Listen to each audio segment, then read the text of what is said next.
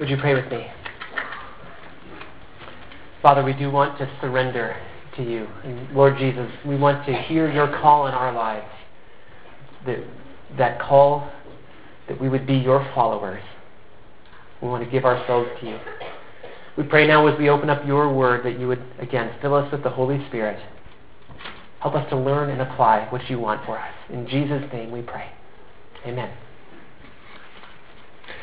We're continuing in our sermon series here where we're looking at Matthew chapters 1 through 7. We're about halfway through now. We're going to look at the end of chapter 4. And up until now, you could say that Jesus' life had been pretty private. There was the one sort of public moment with his baptism there, but really for the most part, it wasn't like Jesus had made a big splash yet in the area. Now, there was lots of important things that we had to learn there about his life and some things for us to apply. But what we're going to see now is, as we look at the second half of chapter 4, is Jesus heading into his public ministry. And as I've been saying so far, one of the key themes that I've picked out of Matthew chapters 1 through 4 is this idea that God has brought our Savior to us, and we need to figure out how to respond to him. So today we're going to look at the start of Jesus' public ministry, and we're going to see three snapshots of what would in many ways define Jesus' public ministry. And as we're looking at these, I want you to be thinking, how is it that I need to respond to Jesus? He's gone public now. And as he begins his public ministry, we should really pay special attention to what it is that he has to say here so that we can figure out how we should respond to him. But before we get into those three snapshots of his public ministry, I want to look at the context of verses 12 through 16. So this is Matthew 4, verses 12 through 16. When Jesus heard that John, that's John the Baptist, had been put in prison, he returned to Galilee. Leaving Nazareth, he went and lived in Capernaum, which was by the lake in the area of Zebulun and Naphtali, to fulfill what was said through the prophet Isaiah. Land of Zebulun and land of Naphtali, the way to the sea, along the Jordan, Galilee of the Gentiles. The people living in darkness have seen a great light. On those living in the land of the shadow of death, a light has dawned. Okay, so again, John the Baptist had just been put in prison. Now, he had a really important ministry of preparing the way for Jesus, but then he was put in prison, and now it was time for Jesus to go public. And Jesus did this in Galilee. It was said here to be a dark place. It's in the region known in Israel's history as the regions of Zebulun and Naphtali. And he did it in fulfillment of Scripture. Here, Matthew quotes from Isaiah 9, verses 1 through 2.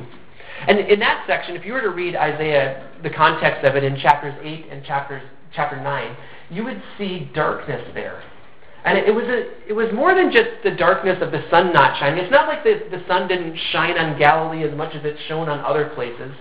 It was talking about a spiritual darkness. Also, there was kind of a national darkness there, is that particular place in Israel was a place in history of great sadness. It was the place that the captives were taken away as they were on their way off to Assyria. So when Isaiah is speaking of that specific geography, he's talking about it being a place of darkness. But again, it's more than just a physical darkness. It was a spiritual darkness. He went on to say in Isaiah that there was this darkness because the people weren't seeking the Lord or his word. So when Jesus came, he came as a light shining in the darkness. Now in the letter of 1 John in the New Testament, which I think is a wonderful one, 1 John, especially chapter 1, you read there about how God is light and how he wants us to walk with him in the light. It's this wonderful reminder for us that God is not hiding from us. He wants us to know him. He wants us to walk with him. Now, previously, people weren't looking to God's word. But now, God sent one who is called the Word. Now, it's interesting to me that Jesus started his ministry here in Galilee and not in Jerusalem. Jerusalem was the spiritual center of Israel. Why didn't he start his ministry there? Well, one was to fulfill this scripture. But another reason, I think, is because Galilee was an interesting place. It was a mix of both Jews and Gentiles. Perhaps foreshadowing how God's gospel message was to go forth to all the nations. So when you put all of this together, something becomes clear. God sent his light into the darkness so that people would know how to walk with him. And again, let's just stop and take comfort at that right now. God wants you to know how to walk with him. Maybe that's not been your perception of who God is, or maybe you're in a difficult time right now, or perhaps even a dark time of life, but let's just be encouraged right here. God sent his light into darkness so that we could know him and walk with him. So if that's who Jesus is, the light of the world, and he came into this dark place, and that's where he started his public ministry, let's now take a look at these 3 snapshots of what happened as he began his public ministry. The first one of these set snapshots is just one verse long, verse 17. I want to read it for you now. From that time on, Jesus began to preach, "Repent, for the kingdom of heaven is near." So if that verse sounds familiar to you, it should. It's the same exact thing that John the Baptist said just one chapter earlier in 3:2. John the Baptist said, "Repent, for the kingdom of heaven is near." Word for word. So Jesus starts off his ministry saying something that John the Baptist had already been saying. And it's not like John the Baptist made up this message either. In fact, the prophets of Israel for a long time had been telling the people to repent, to flee from their sins. So it's interesting to me. There are lots of things that Jesus would change. He brought in the new covenant. But as he started his public ministry, there's this reminder that he came very much in line with what God had already been doing in his people, calling them to repentance. Now, 3 weeks ago when I preached on John the Baptist's message, I preached in great detail about what repentance means. And again, if you ever miss a sermon here at Cornerstone, you can go online and find them. And if you want to listen to me go in detail about what repentance is, you can listen to that. I'm just going to kind of hit the highlights here today of what repentance is. Repentance means to flee from sin, to confess to God that we've done something wrong, and then to turn away from it. The problem with us is that we sin. And it's really a problem in 2 different ways. The first way is in our mind. Something has gone wrong when we sin. Something has gone wrong in our minds. Something about us has tricked ourselves or justified ourselves into doing something that we shouldn't do. In one sense, we know that it's wrong, but in another sense, there's something that goes on, this little mind game that we play perhaps inside our own minds. And we just convince ourselves, no, it's okay for me to do that.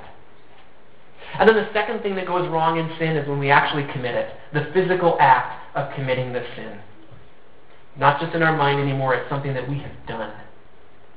Repentance means to turn away from sin in both our actions and in our thoughts. It means asking God for the strength not to do those sins anymore, and it also means asking God to change our minds about these sins so that we recognize what we're doing and we recognize that it was wrong.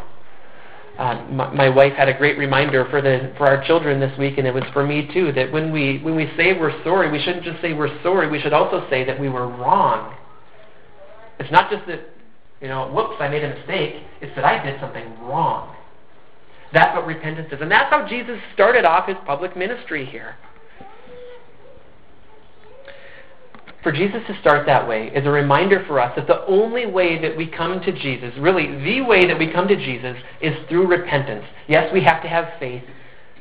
We also have to have this piece of repentance here.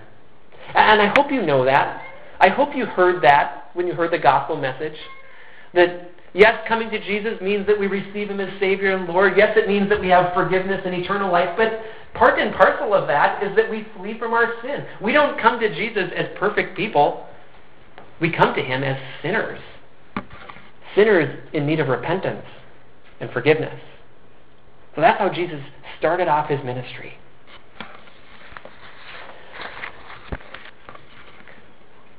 When we meet the Holy One of God, we should want to turn away from our sins. When we see how good and perfect he is and how imperfect we are, we should want to flee from our sins. And as I've said before, this repentance in coming to Jesus isn't just an initial thing. If there are any of you out there who don't yet know Jesus as Savior and Lord, that's how you come to know him. You receive him by faith and you confess your sins to him. But for those of us who have been walking with the Lord, that's how we're supposed to continue to walk with him. For those of us, myself included, who still continue to sin, we are to continue to repent.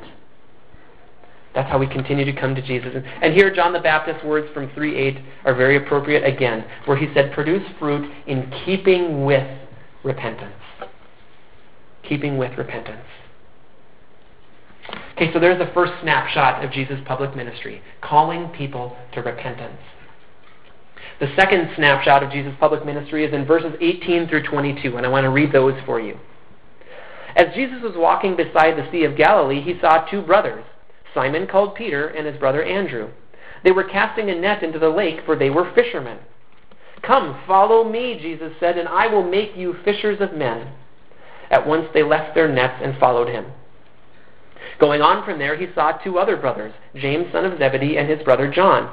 They were in a boat with their father Zebedee, preparing their nets. Jesus called them, and immediately they left the boat and their father and followed him. Now, at first glance, this might seem like an impulsive decision from the disciples. Do we have any impulsive people out there? Any of you, you go through the grocery line and you actually buy what's on the magazines and the candy that they have there? It's funny how the stuff they have there really isn't the good stuff. It's just the stuff, oh yeah, I want that. Doesn't it seem like, in some ways, kind of an impulsive decision that these disciples made? To just leave their father, leave their boats, leave their jobs, and follow Jesus? Well, one thing I read this week is that as you look at the other Gospels, it looks like these people were already somewhat familiar with Jesus. But even if not, the important point here is that this is the Lord Jesus Christ calling them. The theologian Craig Blomberg said, when Jesus calls a person to discipleship, there is no excuse for delay or disobedience. So these disciples, they did exactly the thing that they were supposed to do, these fishermen. They got out of their boats and they followed Jesus when he called them. He has authority to call us. So what we see in these verses is Jesus calling people and people becoming his disciples. We don't see the word disciple in this passage, but if you just fast forward to the very beginning of chapter 5, verse 1, they're called disciples there. A disciple is simply a learner or a follower. That's what the word means. One who learns from another, one who follows another. And that's exactly what Jesus wanted for these people. And I would say that's still what Jesus wants for us today, is that we would be his disciples, his followers. 23 times in the Gospels, 23 times, I think it was Tim Pearson who made a bookmark for us years ago. Do you remember that, Tim? It had all 23 of the examples where Jesus said, follow me. Why do you think Jesus said it so many times in the Gospels? I think it's because he meant it. Did somebody say that? Did somebody read? Rebecca, way to go. All right.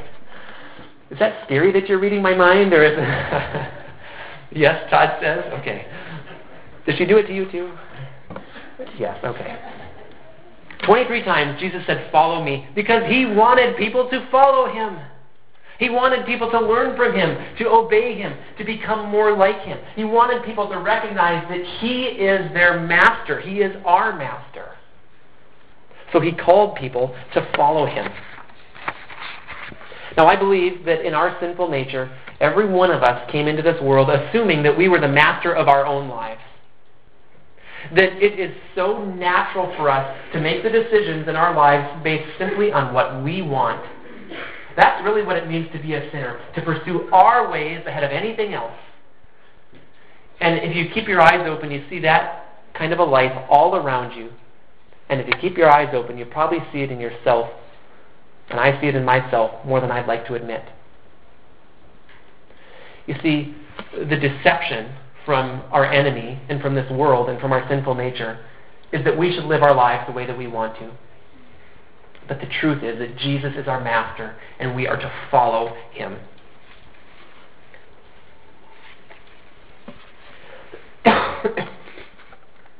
Both of these stories in verses 18 through 22, the two sets of two fishermen, both end with them following. Look at verse 20. At once they left their nets and followed him.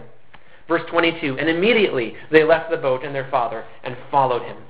And make no mistake about it, it's not really an ending at all. It was really the beginning of a changed life for these men. These four fishermen, their lives were totally changed by Jesus and by the gospel message. They gave their lives for him.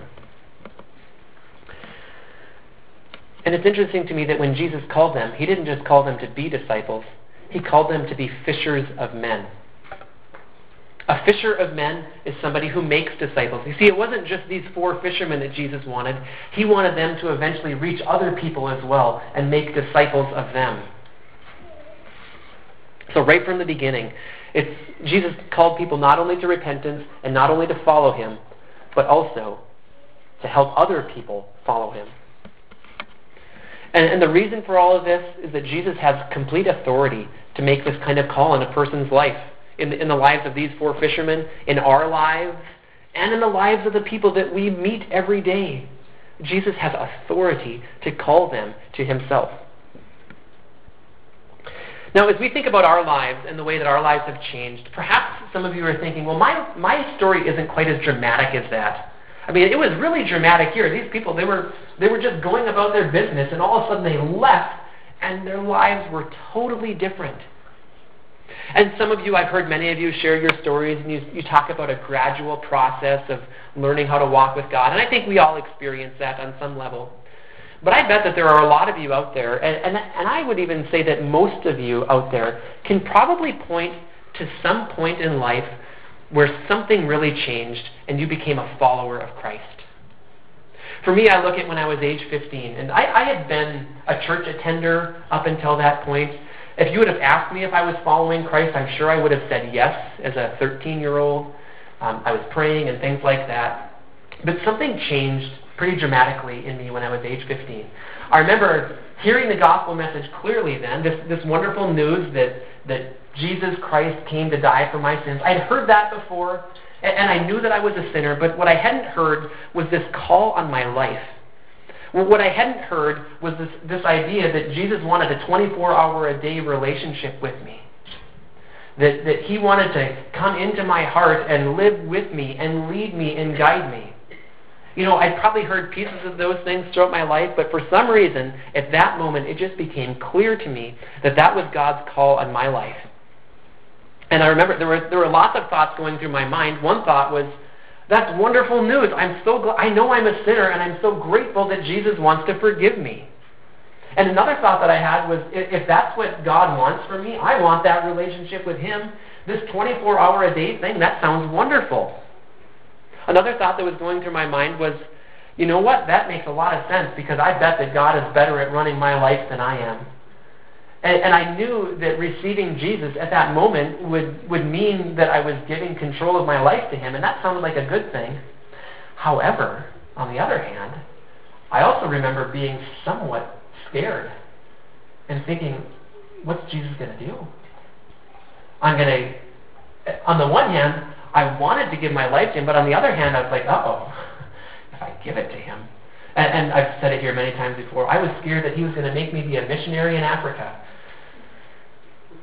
But at that moment, I counted the cost.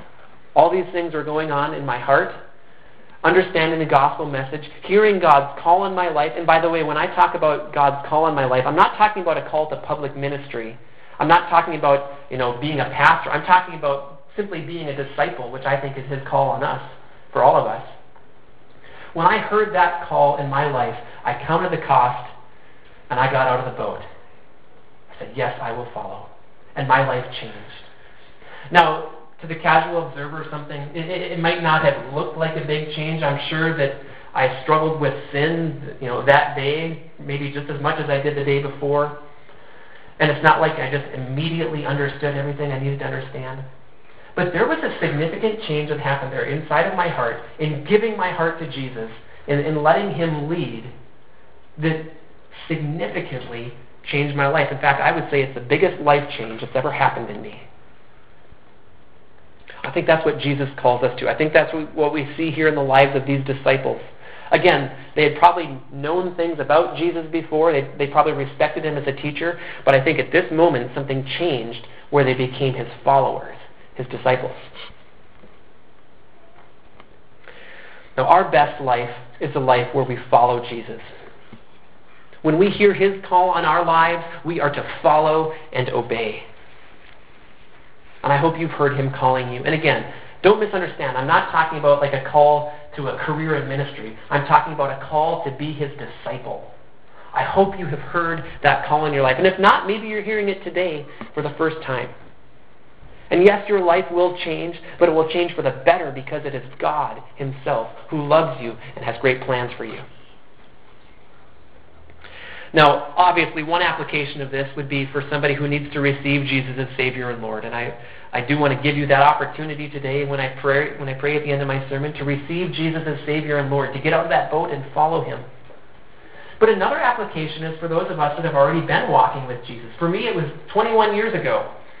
I know I look like I'm still 15, but I'm actually 36 years old now, and one of the ways that I look at my life now is that every day is a recommitment of that decision that I made 21 years ago. Every day is as if I'm saying, I still want to follow Jesus Christ as my Lord and Savior.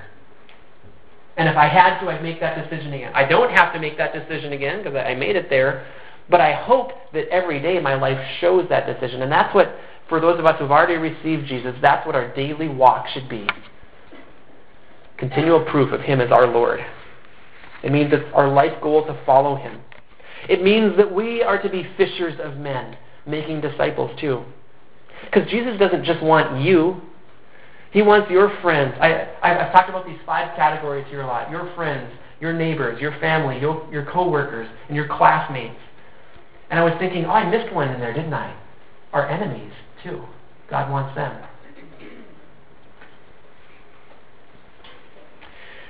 In these verses, we see a wonderful snapshot of what it means to follow Jesus.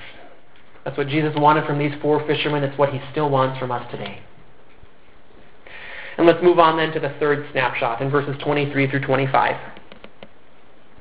Jesus went throughout Galilee, teaching in their synagogues, preaching the good news, and that word good news is the exact same as the word gospel. So you could say preaching the gospel of the kingdom and healing every disease and sickness among the people. News about him spread all over Syria, and people brought to him all who were ill with various diseases, those suffering severe pain, the demon-possessed, those having seizures, and the paralyzed, and he healed them. Large crowds from Galilee, the Decapolis, Jerusalem, Judea, and the region across the Jordan followed him. In verse 23 here, it says that Jesus taught and preached. And we evangelicals shout amen to that. We love to see Jesus teaching and preaching. But then it goes on to say that he healed. And actually the main topic of this paragraph here is that Jesus healed people. And it doesn't take long to read the Gospels to see Jesus healing a bunch of people. You can read Matthew 8 through 9. It's just like one after the other of people that Jesus was healing. Have you ever stopped and asked why? Why did Jesus do all that healing? I have. I think there are some great answers. I want to walk you through a list of several of them now. So why did Jesus do so much healing? First answer, this one should be obvious, but I think it's one that perhaps too many of us evangelicals have missed or forgotten along the way. And let me just ask a question first. I want to see a show of hands here. How many of you in here are parents? Okay. How many of you parents... Hey, no, you're not. Okay. How many of you parents have ever, when your child was sick, done something to care for them or even prayed for your... Again, show of hands. How many parents have done that? It looks like about the same number of hands. Why do we do those things for our children when they're sick? Because we love them. We have compassion on them. We want them to get better. And if that's how we view our children, how much more do you think our Heavenly Father might view people who are sick? So I think that one of the reasons that we see Jesus doing all these healings is because our Heavenly Father does indeed have compassion on people. So I would not fit into the theological category of charismatic. If you were to define what a charismatic person is, that would not be me. But I learned something once from listening to a charismatic preacher. It was back when I was living in La Crosse, Wisconsin. A bunch of students went to see this traveling charismatic preacher as he came through town, and I decided to go with him. And his talk was entitled The Father Heart of God. And I learned something that day about the Father Heart of God, that he loves his children and wants good things for them. So I think that that's one of the great reasons that Jesus did these healings, is because of the love of God, to remind people of that great love. Here's another reason. God is the giver of life. So when God sends his Son shouldn't we expect to see some signs of life? God is the creator. Remember when he created, he said that everything was very good. But then what happened? We, the human race, messed things up with our sin. Now, God has a plan to redeem all of that. But doesn't it make sense then, when the giver of life came to this earth, that we would see signs of life in him and recreation in him? Reminds me of another similar reason for all these healings. They point ahead to heaven. I did a sermon series a few months ago where we looked in great detail at what heaven is. And it's this wonderful place. It says in heaven there will be no more curse. Remember what the curse was? The curse was God's punishment on us and on the world due to our sin. But in heaven it says that curse will be taken away. It also says there will be no more death or mourning or crying or pain.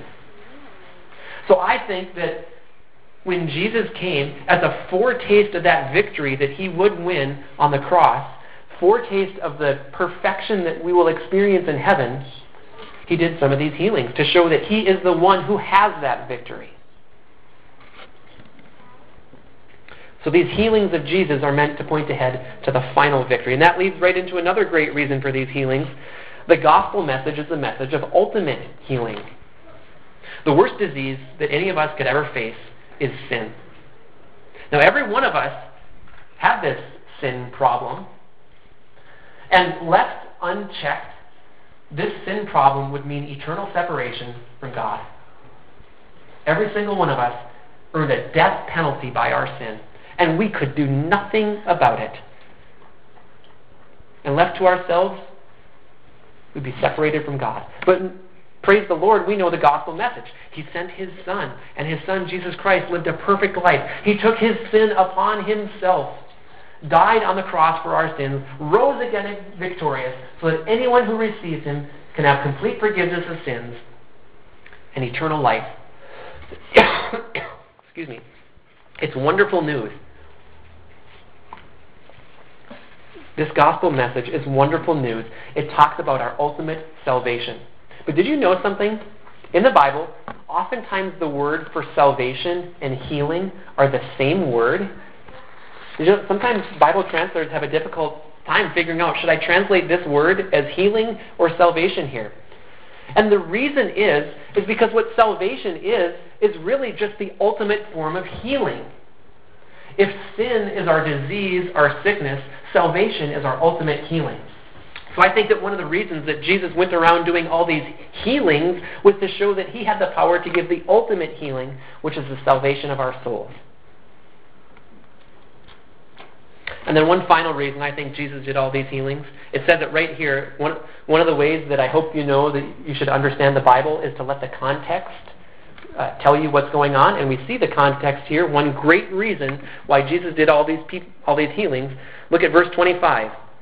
Large crowds from Galilee, the Decapolis, Jerusalem, Judea, and the region across the Jordan followed him. Jesus did these healings so that people would follow him. Now, yes, I'm sure that some people got the wrong idea. I'm sure that there were some people that just wanted their physical healing and then they could get on their way with their own lives. But some people did follow him and learn from him. One of my favorite healing stories in the Bible is in Mark 10. It's the story of blind Bartimaeus. I'm sure many of you are familiar with that story. Blind Bartimaeus was sitting by the side of the road, and Jesus came into town. And when Bartimaeus heard that it was Jesus, he shouted out for him. And eventually Jesus came to him. And do you remember what Jesus said to him? He said, "What do you want me to do?" Now, what did Bartimaeus say? Did he say, "Well, I'd like to receive eternal life"? That was his greatest need. And if he were really in his right mind, that's probably what he should have asked for. But is that what he asked for? No. What did he say? "I want to see." And it makes sense, right? He was blind and he wanted to see. You know, our sin is our worst problem that we face, but it doesn't always feel like it. A broken bone might feel worse. A damaged relationship might feel worse, but our worst problem is sin. But Bartimaeus here didn't quite fully recognize that, and when Jesus asked him, "What do you want me to do?" he said, "I want to see." And what did Jesus do? Did he rebuke him and say, "Oh, you should have asked me for something more important"? No. He healed him. But then right after that, this is the part I love, immediately he received his sight and followed Jesus along the road. I think Jesus did these healings because he wanted people to follow him and learn from him. Now, on the one hand, we shouldn't need to receive a physical healing in order to recognize God as the Lord of our lives. But I think that God did these things through Jesus to show that he is Lord. Okay. Now, the obvious question that I'm sure that many of you have and that I want to address is this. Should we expect to see healings today? If Jesus was able to do these healings, which he sure was, he did lots and lots and lots of them, and we're his followers, should we expect to see healings today? Well, I want to answer that question, and I want to start off by saying, remember, first of all, our mission is to make disciples. Okay? We're to point people to God. And God is fully able to heal, so maybe he will. And one of the things that means for us is that we should by no means attempt to start our own healing ministry apart from God. That's obvious to me. But on the other hand, remember the Great Commission where Jesus told his disciples to make disciples? What did he say right before that? All authority on heaven and earth has been given to me. Therefore, go and make disciples. And what did he say right after it? I am with you always. So I think it's possible, because we go in the authority of Jesus Christ, that we might see some healings as we go about doing ministry. Now here's how I view it in my ministry. I am not afraid to pray for healing and let God decide if he'll do it. I've seen one miraculous healing. I can tell you that story later if you'd like to hear it. But let me give you another verse on this. James 5:14. I preached on this one 4 years ago. It says, "Is any one of you sick? He should call the elders of the church to pray over him and anoint him with oil in the name of the Lord." 4 years ago when I preached that, I said, I'm willing to do this for you. If you're sick, you can call on me or the other elders, and we will come and pray for you and anoint you with oil, like it says here. We will do that for you. Nobody's taken me up on that offer. But let me just say again, I'm very willing to do that. If you're sick and you would like to pray for healing, you can call on me, the other elders. That's our job. If you want that as an expression of your faith to ask for that, we'll do that for you. Now, I don't know if God will choose to heal. Sometimes God does heal. Other times, it's God's plan that we would have to persevere through pain, that even we might have to suffer, because suffering is part of God's promise for us, actually, as we continue in this life. But what I do know is that God loves us and that Jesus is healer. So when we see a passage like this, I wanted to spend a little bit of time on this because I feel like too often we evangelicals kind of stand at arm's length from these passages on healing. But instead, what I want you to do is to rejoice that Jesus is healer. I think that when we see these evidences of Jesus healing, we should be thankful that God loves us. We should be overjoyed that Jesus is able to bring about this kind of healing. Because if he weren't able to bring about that kind of healing, how could he bring about the greatest healing? The salvation of our souls. So we should rejoice that Jesus is healer. Okay. So those are the three snapshots of what in many ways define Jesus' ministry on earth. Calling people to repentance, calling people to follow him, and healing. Then here's the conclusion. Jesus carried the light of the gospel into dark places. And if we want to follow Jesus, we should carry the light of the gospel into dark places too. Remember, Jesus wanted people to follow him, and he still wants that from us. And if we want to follow him, we should pattern our lives after his life.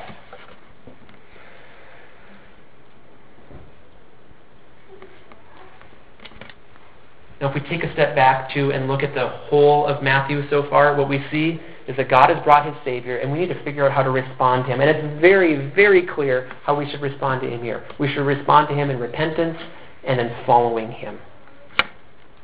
If that's what people did in our passage, that's what we're supposed to do. If we want to become more like him, we follow him. We repent of our sins.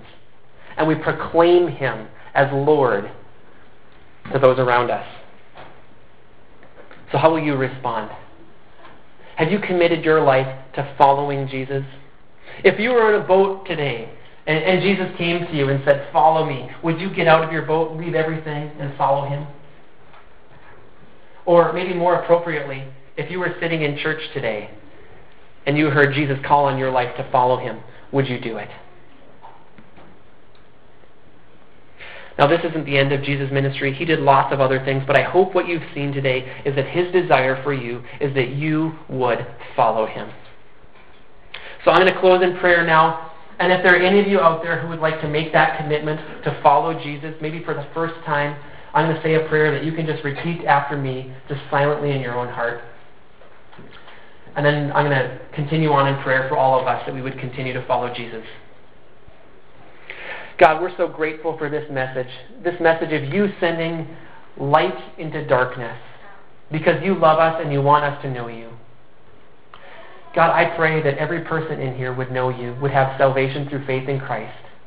And if there's anyone in here, Lord, who doesn't yet know you, we just say this prayer to you right now. God, thank you for sending Jesus. I recognize that I am a sinner. I confess my sins to you and repent of them. Please forgive me of my sins. I also pray to receive Jesus as my Savior and my Lord, my Master. Please come into my heart and make me the person you want me to be. And then, Lord, for all of us, whether today is the first day of following you or the 10,000th day of following you, wherever we are in there, Lord, I pray that we would keep following you, that we would trust in you and in your strength and in your love to keep us going, and that we would, day after day, make that recommitment of following Jesus Christ as our Lord. God, I thank you for the life that you have for us, and I pray that we would live that life by faith, constantly seeking you. So for today, Lord, we ask for our daily bread, for the strength to follow you the way that we should. In Jesus' name we pray. Amen.